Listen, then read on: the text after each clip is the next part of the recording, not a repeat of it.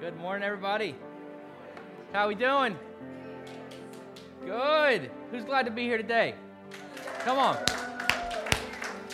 Amen. Before I get started today, it is a great day to be at church, and I promise you, I told Pastor Andrew before church today, I'm like, this feels like the calm before the storm. There is a lot coming down that's going to be happening this year, and I am so excited. So y'all hang with us. First, before I get started, would Joe and Dion and Marie please join me real quick? Real quick. We just did a blurb for our Rooted small group. We started our first Rooted small group this past fall, and we had somewhere in the neighborhood of 30 people, maybe just shy of that, go through our Rooted small group. I'm improvising here, so bear with me. Blue mic. So what happened is this has to be, hands down, the best small group I have been associated with, and I've been doing this for a minute, since I was about this big. What we did and what was learned and the community that was created was second to nothing that I have ever done as far as small groups go. So I asked them if they'd be guinea pigs for me, and they said yes. So real quick, what's one thing that impacted you about Rooted? I will say this. How long you been here? Like 2 years. 2 years? You guys? Just a year. A year. So 2 years and a year, and I got an email from Dion less than a month ago. She's like, love LC, big things coming. So this is kind of segued them from being new to like being ingrained, and you're going to be seeing a lot more of them. Hello. I really just found out about coming up here like 5 minutes ago. She did. So I told you. I'm improvising. I didn't tell her. One of the, I guess the biggest, takeaway for me from Rooted, when we started going here about a year ago, we really liked Pastor Scott and really loved both of them, Pastor Andrew. And Ross made a huge impact on us. Yes. When we first came, we felt so welcomed and was really excited about starting the Rooted group. But after a little bit of time, we were kind of like, do we really want to continue to be a member of this church? And I'm just being very transparent. I like it. We are different. We are the minority in the church, and it was very different from any church we had ever gone to before.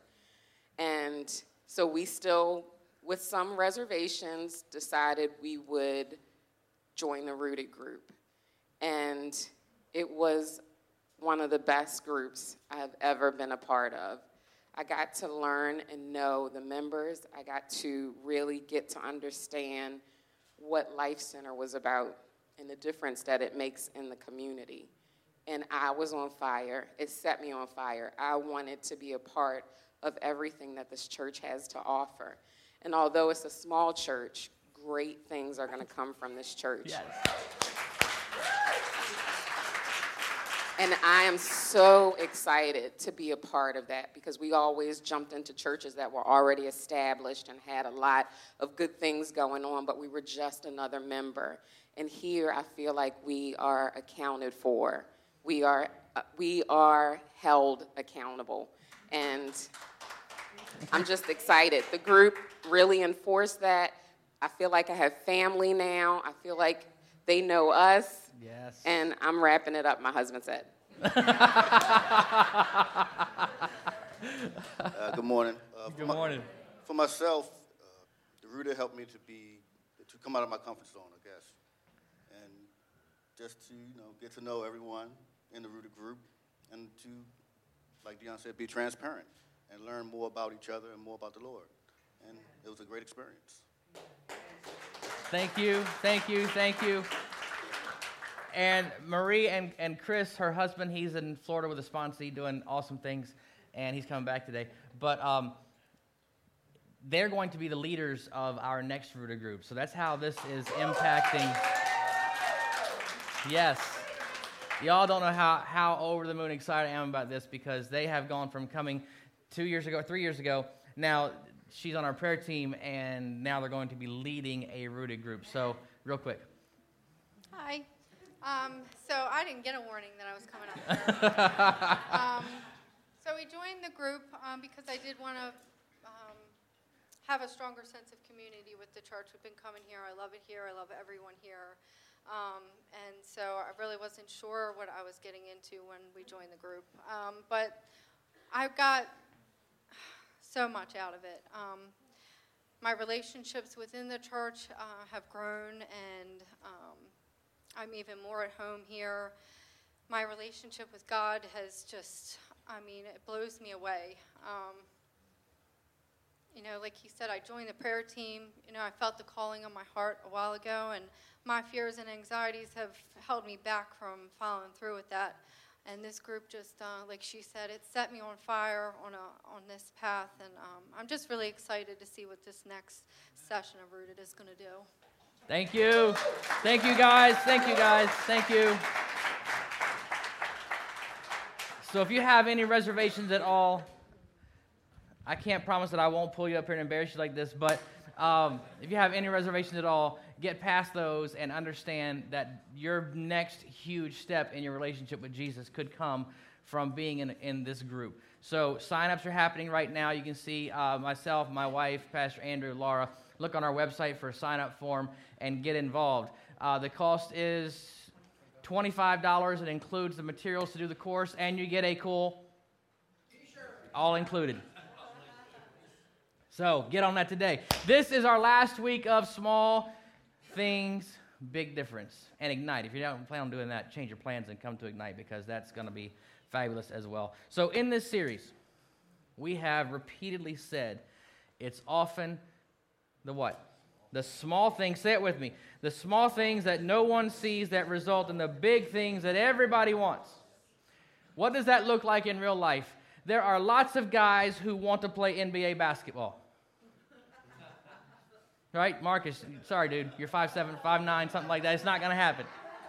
You are no Spud Webb. So, I love you, but you're no Spud Webb. This guy right here, lots of people want to play NBA basketball, and they see the glory and the shots and the dunks and the windmills and all those things, but they don't see the thousands of hours of work that go into making that happen.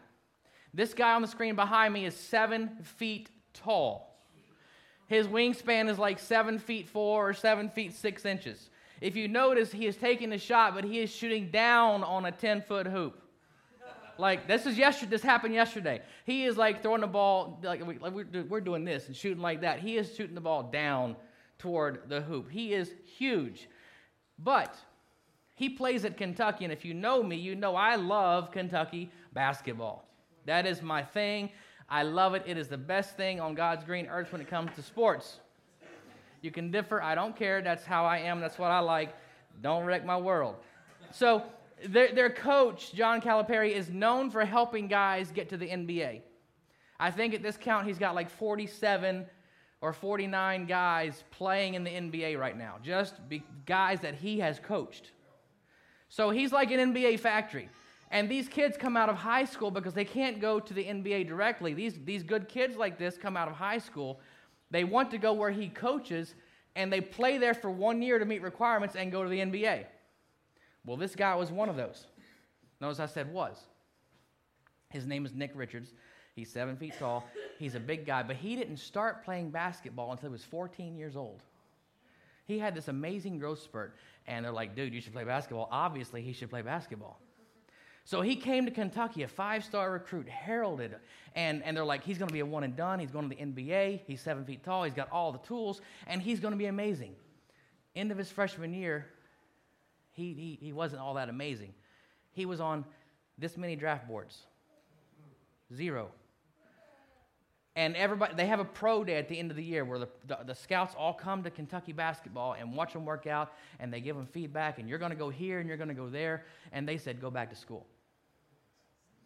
So here's this kid, this 5-star recruit, and he was looking forward to being in school for 1 year, because if you're like me, you hate school. He wanted to go to school 1 year, go to the NBA, and make it, they sign a $15 million contract when they're 19 years old, and that's what he wanted. But they said, go back to school. So you know what he did? he went back to school. At the end of his sophomore year, the pros came to pro day. They looked at all the players and guys that had come in behind him. They're like, you're going number 3, you're going number 5, you're going number 10. They told him, go back to school on 0 draft boards. And he's averaging like 7, 8 points a game, 4 or 5 rebounds, just mediocre basketball. He's now a junior. And I think what happens is this. His coach was interviewed and said, we need these guys to hit shots. We need these guys to rebound. We need these guys to do specific things for their team, not just for them. And some of these kids can't understand that, and it takes them longer to develop. He's like, you need to do what your team needs you to do, and if you can't do that in the game, then you outside of practice, he's like, we don't have time to let them shoot free throws in practice. Outside of practice, you work on your craft and get better. So what did he do? He got in the weight room, and he got better. And I think he's already had 8 games this year where he's gotten double-doubles. Yesterday in this game, 24 points, 15 rebounds, 4 blocks. That's an amazing stat line. And you know where he'll probably be at the end of the school year? In the NBA.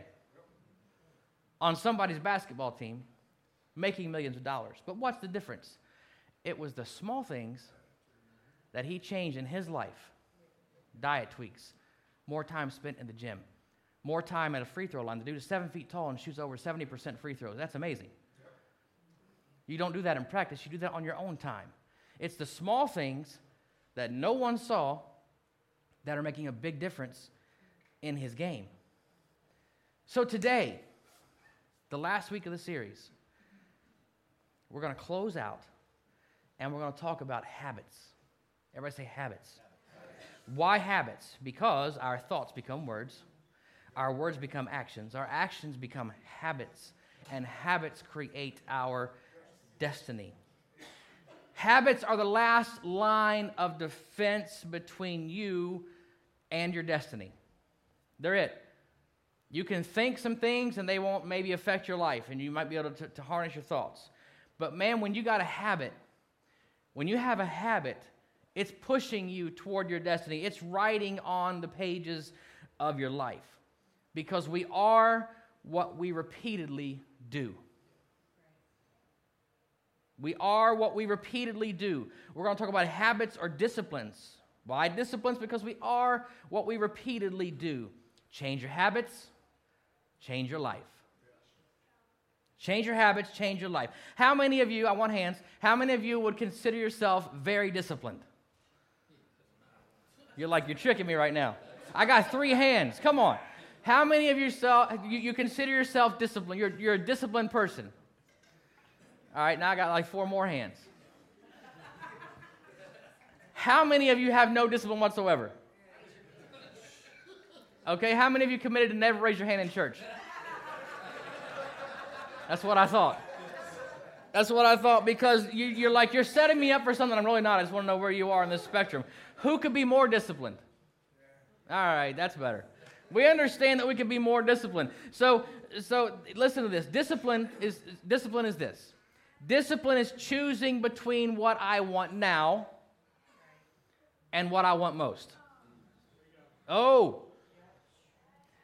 Discipline is choosing between what I want now, right now, to gratify myself right now, and what I want most that's going to impact me long term. This dude on his screen that might want to play video games and chill understands in that moment, I want to chill with my friends. I want to play video games. I want to do this. I might want some pizza. But if I want to get to the NBA, I've got to spend more time in the gym. I've got to eat more lean chicken and those kinds of things. Put the pizza away for a minute. I understand that discipline is choosing between what I want right now and what I want most. See, maintaining discipline isn't easy.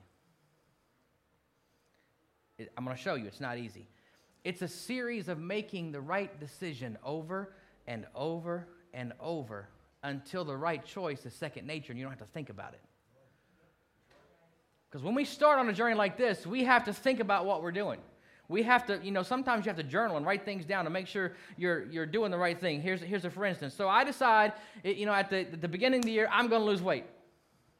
This is, we pick on food and losing weight because it's just low-hanging fruit. It's just like the easiest thing to talk about. You see what I did there? Okay, so I decide, y'all got to wake up and get with me, come on. I decide that I want to lose weight. So I'm going to change my eating habits. I'm going to go to the gym. I'm going to work out. So day one, I do great. Exercise is awesome. The blood's pumping. I got my fruits and my veggies and my lean chicken, all those things that are making me on my way. After day two, man, I do the same thing, the gym, the food, blah, blah, blah, blah, blah. It's all working out. And I'm losing water weight. So I'm like feeling like I'm looking good. You have that initial burst where when you stop drinking coffee and Coke and drink water, it just kind of flushes you out, and you lose some weight like right off the bat, and you're feeling like, oh, I'm awesome. I could jump over a skyscraper, man. I feel great. But day three comes,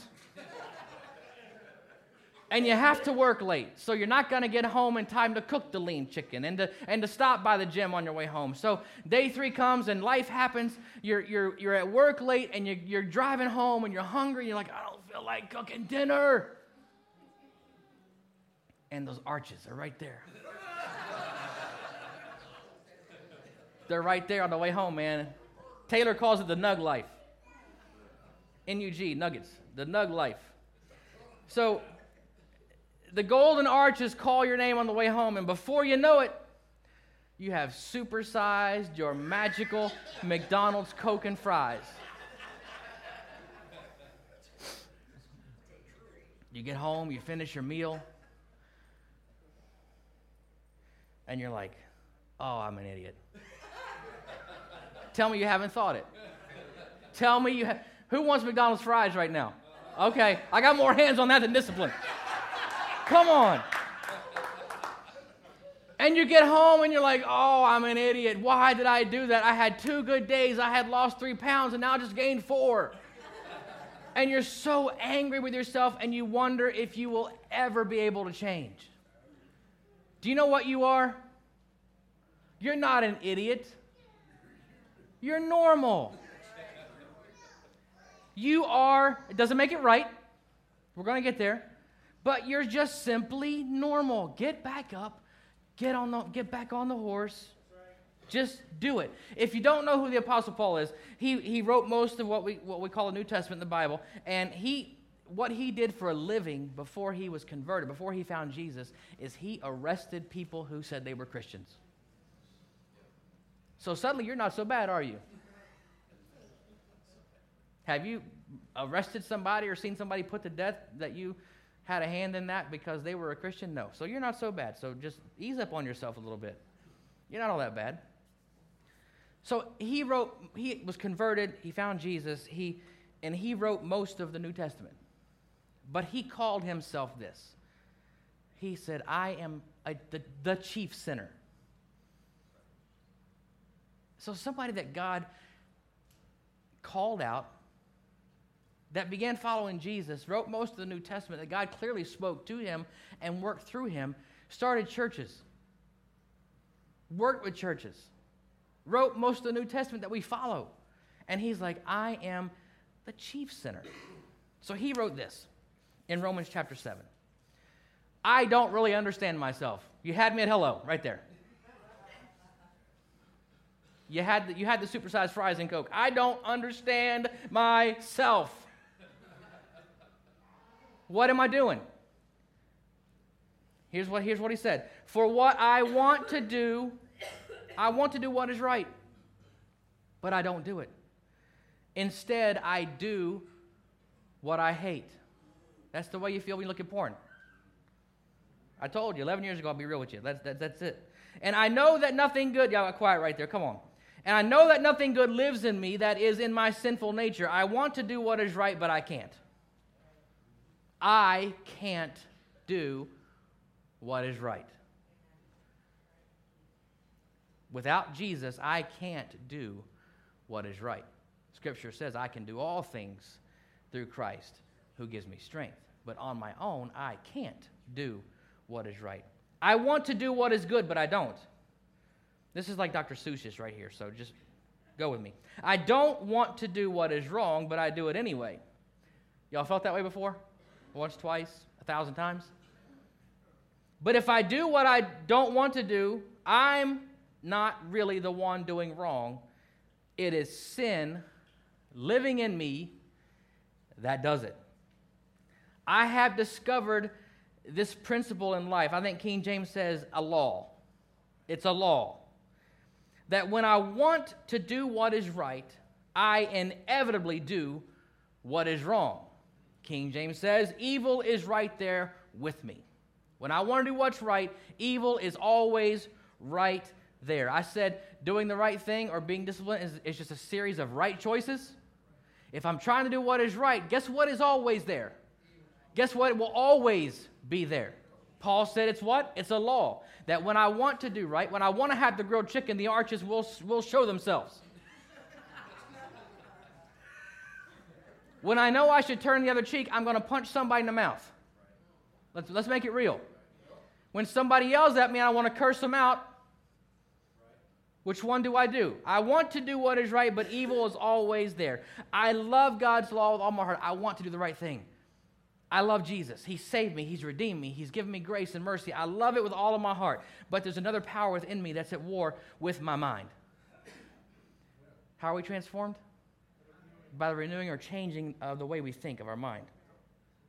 This power makes me a slave to the sin that is still, everybody say still. Still within me. He's converted. He's writing to the churches. He said the power of sin is still within me. And this is where he's calling himself. This is like first century, I'm an idiot. Okay? This is first century, I'm an idiot. Oh, what a miserable person I am. I'm an idiot. I'm a loser.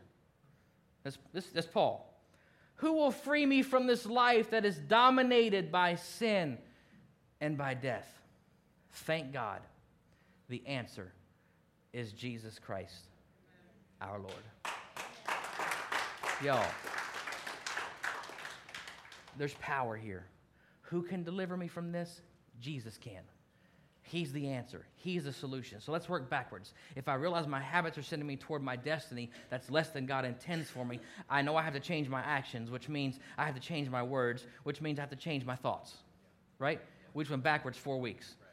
Because I'm transformed by the renewing or the changing of the way I think. Our sinful nature that Paul writes about, we're not disciplined to do good on our own. My sinful nature pushes me toward the wrong decision. Hello, Adam and Eve. It pushes me in the wrong direction. Paul said it's a law, that there's a war going on inside of me. Who's ever felt that war? That tug of war. That's I want to do the right thing. I know what the right thing is. I know what I should do, and I know what I shouldn't do. But I know it's always easier. It is always easier to do the wrong thing. You will feel more justified doing the wrong thing. Oh, yeah. You'll feel more justified in your negative response than you will a godly response. You'll feel more vindicated in your sinful response than you will your godly response. You will feel better. You may even be happier short term with a sinful response than a godly response. It's two natures. But maybe we're going about it all wrong. We try over and over and over to do things ourselves with our willpower. I've got to change. We make a list. I've got to do this. I've got to stop doing this, and this. And we try over and over to do the right thing. But we're trying to do it on our own, by ourselves, with our willpower. Can I tell you this? You don't have enough willpower to overcome sin. I'm going to say it again. I don't have enough willpower to overcome my sinful nature. It will win how many times? Every single time my sinful nature will win. But maybe instead of us trying to do this on our own again, we should rely, like Paul said, who can save me from this awful, sinful nature? It's only Jesus that can do it. He can make us better. Why? Because his strength is made perfect in my weakness. We need today to declare that the Spirit of God that lives inside of us is greater. It's greater than the desire for what I want. Scripture says, greater is he that's in you than he that's in the world. That's Satan. But let's bring it home. Let's make it personal. The Spirit of God that lives inside of me is more powerful than my sinful nature. It's more powerful than my sinful desires and urges and my want to do the wrong thing. We try over and over and over to win, but we fail. If we can understand that Jesus in me is greater than the wrong appetite in me, we're going to start making progress in our life. Understand this. You will never, everybody say never. I don't use absolutes a lot on purpose. But you will never be perfect until you are looking Jesus Christ eyeball to eyeball. That is when we're glorified, and that's when we're perfect. Until then, we just fight. We just simply fight and make decision after decision after decision. I'm not going to give in to this sinful nature inside of me. I'm not going to give up the fight. The battle belongs to who? The battle belongs, I'm going to see victory. Why? Because the battle belongs to the Lord. He's the only one who can defeat my sinful nature. We've tried over and over and over to eat healthy, to stop smoking, to stop drinking, to stop using horrible language, to treat people better, to develop good habits. And over and over and over, we fall off the wagon. We feel guilt. We feel shame. We feel stupid. We feel inadequate, and we give up. And some of us even say, well, this is just who I am. You're right. It is just who you are. It is just who you are. It is just who I am. We're sinful people. Your admission, your giving up is your first step to freedom. It is who you are, but it doesn't have to be who you're going to be. How's that? Your first step, and you may call yourself an idiot and all those things. Yeah, our sinful nature, you can say whatever you want about it. I'm not going to get on you. You say whatever you want about your sinful nature. Call it bad things. That's exactly what it is. But you're not made to be that way. You're made in the image of God. You're made to win. You're made to win. You're made to be above and not below. You're made to be the head, not the tail. You're made to win and be victorious. But the sinful nature in us is what wants to destroy us. And our sinful nature in us is what Satan appeals to. And sometimes he doesn't have to work real hard. Right? Sometimes all he has to do is light up the golden arches. And we're in, man. We are in.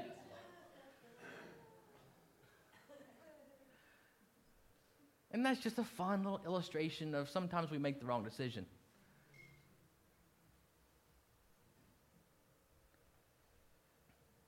Today, everybody say today. We can get on the road to freedom. To freedom. Paul said we are a slave to our sinful nature. But Jesus Christ brings freedom. True freedom. Do I have to keep making the right decisions? I absolutely do. Because I have a relationship with Jesus doesn't mean I can do what I want. No, it does not. It doesn't give me a license to sin. It gives me an advocate for when I mess up and do. There's a big difference right there. There's a big difference right there. Jesus is my advocate for when I do sin, when I mess up, not when I live that way. Is that okay? Good. Thank you.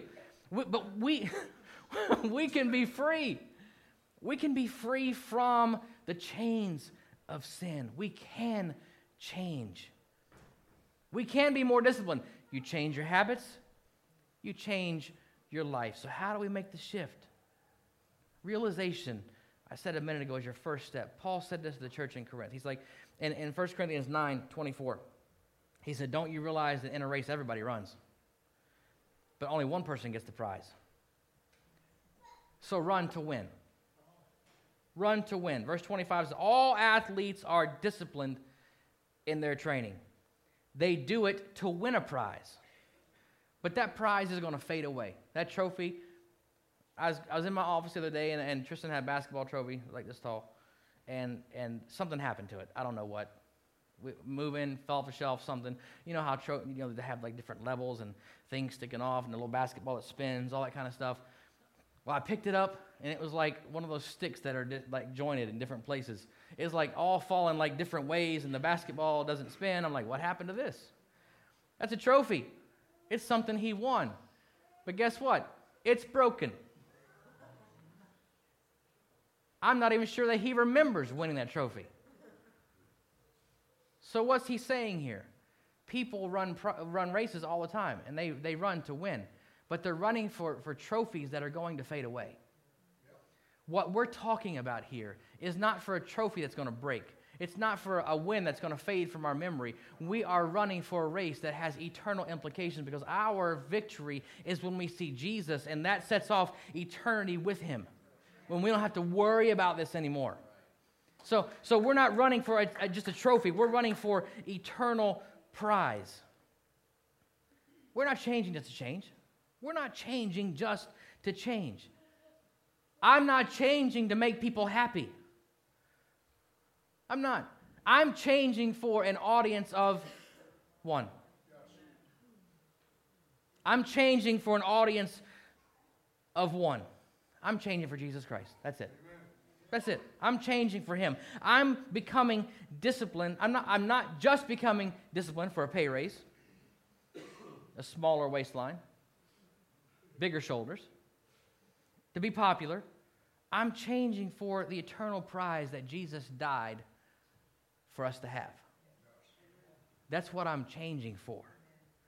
That's what I'm changing for. Hebrews 12:1 says, therefore, since we're surrounded by such a huge crowd of witnesses to the life of faith, let us strip off every weight that slows us down, especially the sin that so easily trips us up, and let us run with endurance the race God has set before us. Run to win. We're living for eternal glory. We're running for eternal glory. We're not just self-disciplined, we are spirit-disciplined. Let's unpack that. See, when somebody says, I'm self-disciplined, that means you have a list that I've got to go by this. 1,100 calories, 20 minutes on the treadmill, 15 minutes lifting weights. I got a plank for this long. I got to do blah, blah, blah, blah, blah, blah, blah, blah, blah. And you do it. Self-discipline, self-discipline, self-discipline. That's good. Do that. Do those things. They make you healthier. But being spirit disciplined is a whole other thing altogether. That means when I'm following Jesus and I'm listening to the voice that he is speaking to me and he's guiding me and he's leading me, when I step out of bounds of what his will is for my life or behavior that he doesn't want me to exude in my life, he's going to speak to me and let me know. That's called being spirit disciplined. And I know at that point when I'm reading God's word and he's shining light in my path and he's convicting me of things in my life, I am spirit disciplined and I'm going to listen to those callings in my life, and I am going to change my habits by the help of God. Because he's going to empower me to make the changes that I need to make to run the race. I'm throwing off the weight that slows me down. I'm getting rid of the sin that trips me up so I can run the race that he's marked out for me, because I am running for my eternal reward. Not to make people like me, not to win friends and influence people, not to live my best life. I'm running for an eternal prize that Jesus has for me. But guess what? As I'm becoming the person that he wants me to be, I will live my best life. I will win friends and influence people, not because I'm trying to, but because I'm changing for an audience of one. And the person that he makes me, people will be drawn to me. Because of the change in my life, because he's working through me and he's changing me and he's elevating me. And somebody will see the change in your habits, see the change in your demeanor, the change in your attitude, the change in your vocabulary, the change in your habits, and they're going to say, what is happening to them? I need to be like that. I see what God is doing in their life and I need him to do that for me. And you're accomplishing the Great Commission just by living your life. Because your life is a witness. Your life tells people that Jesus is at work in your life. He's changing you. He's making you into the image that he has created you to be, and that is the image of God. So run to win. We're not just self-disciplined. We are spirit-disciplined, and he is changing us to be more like him. The Spirit of God helps us overcome the power of sin. If you've been here 3, 5, 6 years, you haven't changed, you're not doing it right. You're not letting God change you. It got quiet right there. If we encounter Jesus like he wants us to encounter him, we will change. We will change. So who can help me overcome the power of sin? Who will free me from this life that is dominated by sin and by death? In verse 25, Paul said, thank God the answer is Jesus Christ our Lord. But he went on in verse 26, so I run with purpose in every step. I'm not aimlessly wandering. I'm not just living by default. I'm not just taking it as it comes. We've heard those things. We may have said those things. I'm not just taking my life as it comes. I'm running with purpose in every step. I'm not just shadow boxing. Who knows what shadow boxing is? Who doesn't know what shadow boxing is? Shadow boxing is when you're fighting, when you're punching the air. You know, you punch, punch, punch, duck, punch, punch, punch. That's shadow boxing. There's nobody there. Nobody there. You're just Muhammad Ali all by yourself.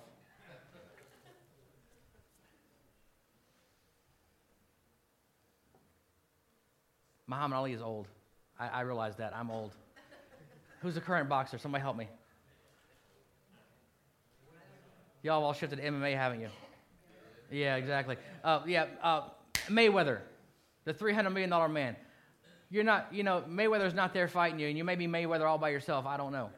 I got some feedback a few weeks ago because I called out Snoop Dogg, because that's my generation, Snoop Dogg. And they're like, well, you should have said this person or this person. I even forgot who they said by now. These are my reference points. Don't hate on my reference points. What's the guy that somebody told me I should use? I can't remember his name. I can't remember. He did a Pimp My Ride and had a Ford Explorer. I know that because I like cars.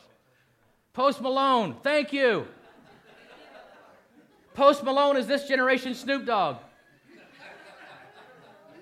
He's not a good influence. Oh. See, I had some of y'all talking about all this getting better and stuff. Post Malone is not good. He's not going to get you closer to Jesus. He's going to drag you farther away. And you're not even kicking and screaming. So I'll stop meddling for right now. So Paul's saying, I'm not just shadow boxing. I'm not fighting a fake opponent. I discipline my body like an athlete, training it to do what it should do. Otherwise, and this is the humanity of Paul speaking right here, the guy who wrote most of what we consider the Bible to be. Otherwise, I fear that after preaching to others, I myself might be disqualified. He's like, I got to be on it.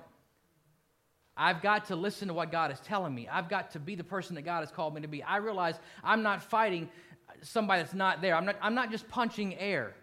I'm fighting a real enemy. He's the prince and the power of the air. He's the one who goes around seeking whom he can devour. I am fighting Satan himself. I have an enemy. We still have the same enemy that Paul had. And he was vigilant enough and he was self-aware enough to know that if I'm not careful, I can fall away and be disqualified from the very prize I'm telling you to run for.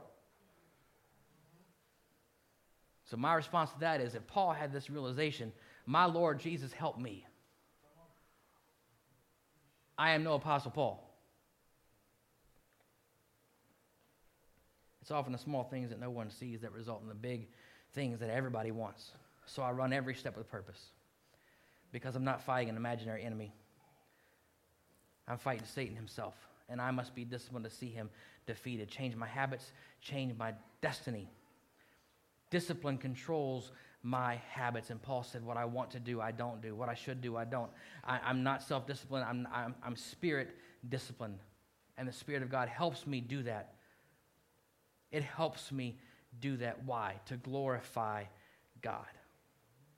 When we get this, we're going to have to decide. You're going to have to decide. I have to decide what I want most over what I want right now. Then we'll be running with purpose.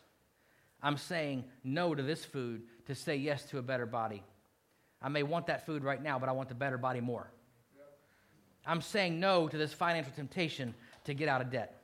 I'm saying yes to love my wife as Christ loved the church. I'm raising my kids to become next generation world changers. Why? Because I want that more than what I want right this very second. I'm going to invest in my kids now so they can do later what I see them doing.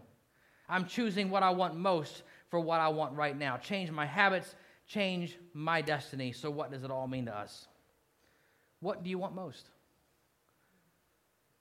What do you want most? Do you want to lose 30 pounds? Finish your degree. Get out of debt. Stop smoking. Stop swearing. Be nice to people. Stop sleeping in. Go to bed earlier. Learn to play an instrument. That's very cool. Learn to play an instrument. I was perusing Facebook last night and I saw Marie's mom.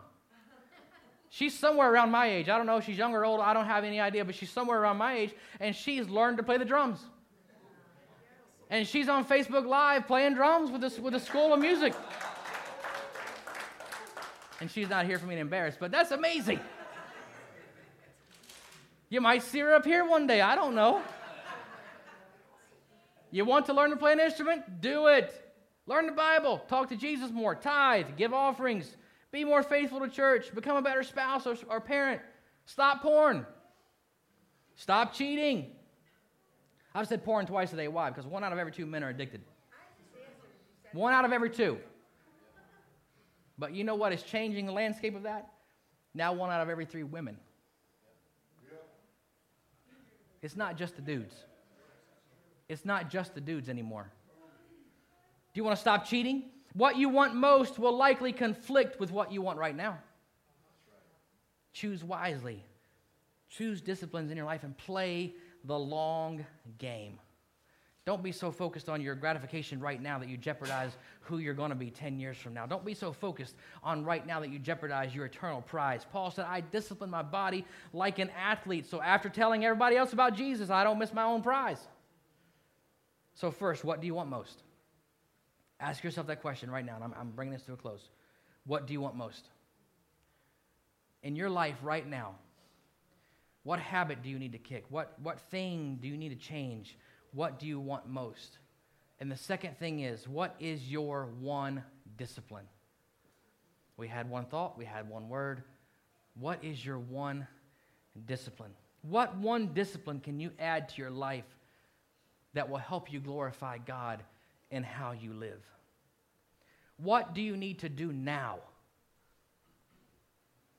Get this. What do you need to do now to help you have what you want most? What one discipline do you need to add to your life now that will help you toward what you ultimately want most? Maybe you need to hire a trainer, or at least go to the gym, at least get in the building. Maybe you need to clean the pantry out and get rid of the Twinkies. Does anybody eat Twinkies anymore? Okay. Maybe you need to cut up a credit card. Maybe you need to remove some shopping apps or sites from your devices. Oh, that hit a big nerve right there. I got 2 hands raised up back there. Maybe you need to put filters on your devices so you can't look at porn without at least putting a password in first. Or maybe you have your spouse put a password on your phone. Oh. What do you want most? And what do you want right now? Maybe you need to remove social media from your devices. I don't know. It's different for everybody. I'm not telling the whole place to get rid of social. No. Social media is a tool, and we're using it, and we're going to use it a lot more to facilitate this message getting out. This church is going to use social media a lot more. I'm not telling you to get rid of it. If you have a problem, get rid of it. There are other ways to communicate. But let's be real. Let's lay aside every weight and sin and run our race. I'm not self-disciplined. I'm what? I'm spirit-disciplined. What do you want most, and what discipline will I put into place to get what I want most. Because if I change my habits,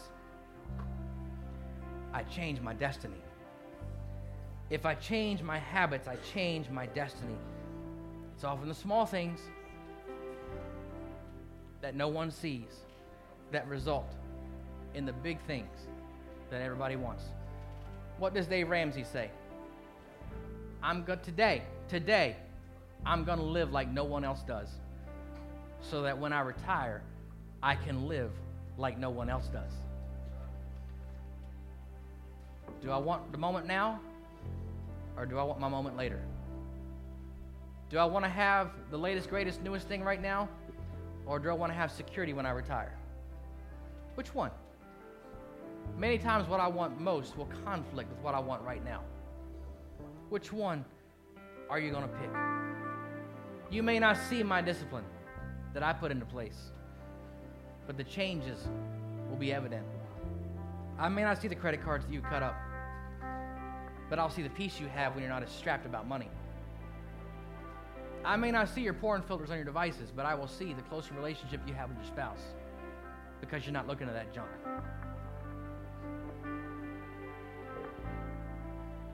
I may not see the stuff that you delete from your phone. I may not see you stop going and wasting all your money, but I will see you have a better life because you're more secure, because you're not wasting it all or giving it all away. You may not see my discipline, but you will see the changes. Don't just talk about it. Just do it. Just do it. But it's not that easy. I've failed so many times. I'm not asking you to do it by yourself. Let's stand together. I'm not asking you to do it by yourself, because Paul said all this stuff, blah, blah, blah, blah, blah, blah, Seuss, all that stuff in the middle. I want to do the right thing, but I can't. When I want to, evil's there. I'm miserable. I'm a loser. I'm an idiot. I'm translating Paul's first century speech to now. He called himself all those names. He's like, I can't do this by myself. What am I going to do? Who is going to save me? And he's like, I know who's going to save me. It's not my self-discipline. It's not my practices that I'm going to put into place. It's my relationship with Jesus Christ and Him speaking through me. That's what's going to change me, and that's what's going to change my life. Understand that you tried over and over. We're not disciplined enough to overcome our sinful nature. You don't have to have those feelings of shame and guilt, calling yourself names. The battle belongs to the Lord. And He's designed us not to lose, but to win. Your best days, if you follow Jesus and you give Him your life and you follow Him with everything you have, letting Him in every part of your life, holding nothing back, I promise you, I'll make this bold statement, your best days are ahead of you. Your best days are ahead of you. Your most productive days are ahead of you. Your most successful days are ahead of you. I promise. Because He will order your steps. And He needs billboards for success, billboards for miracles.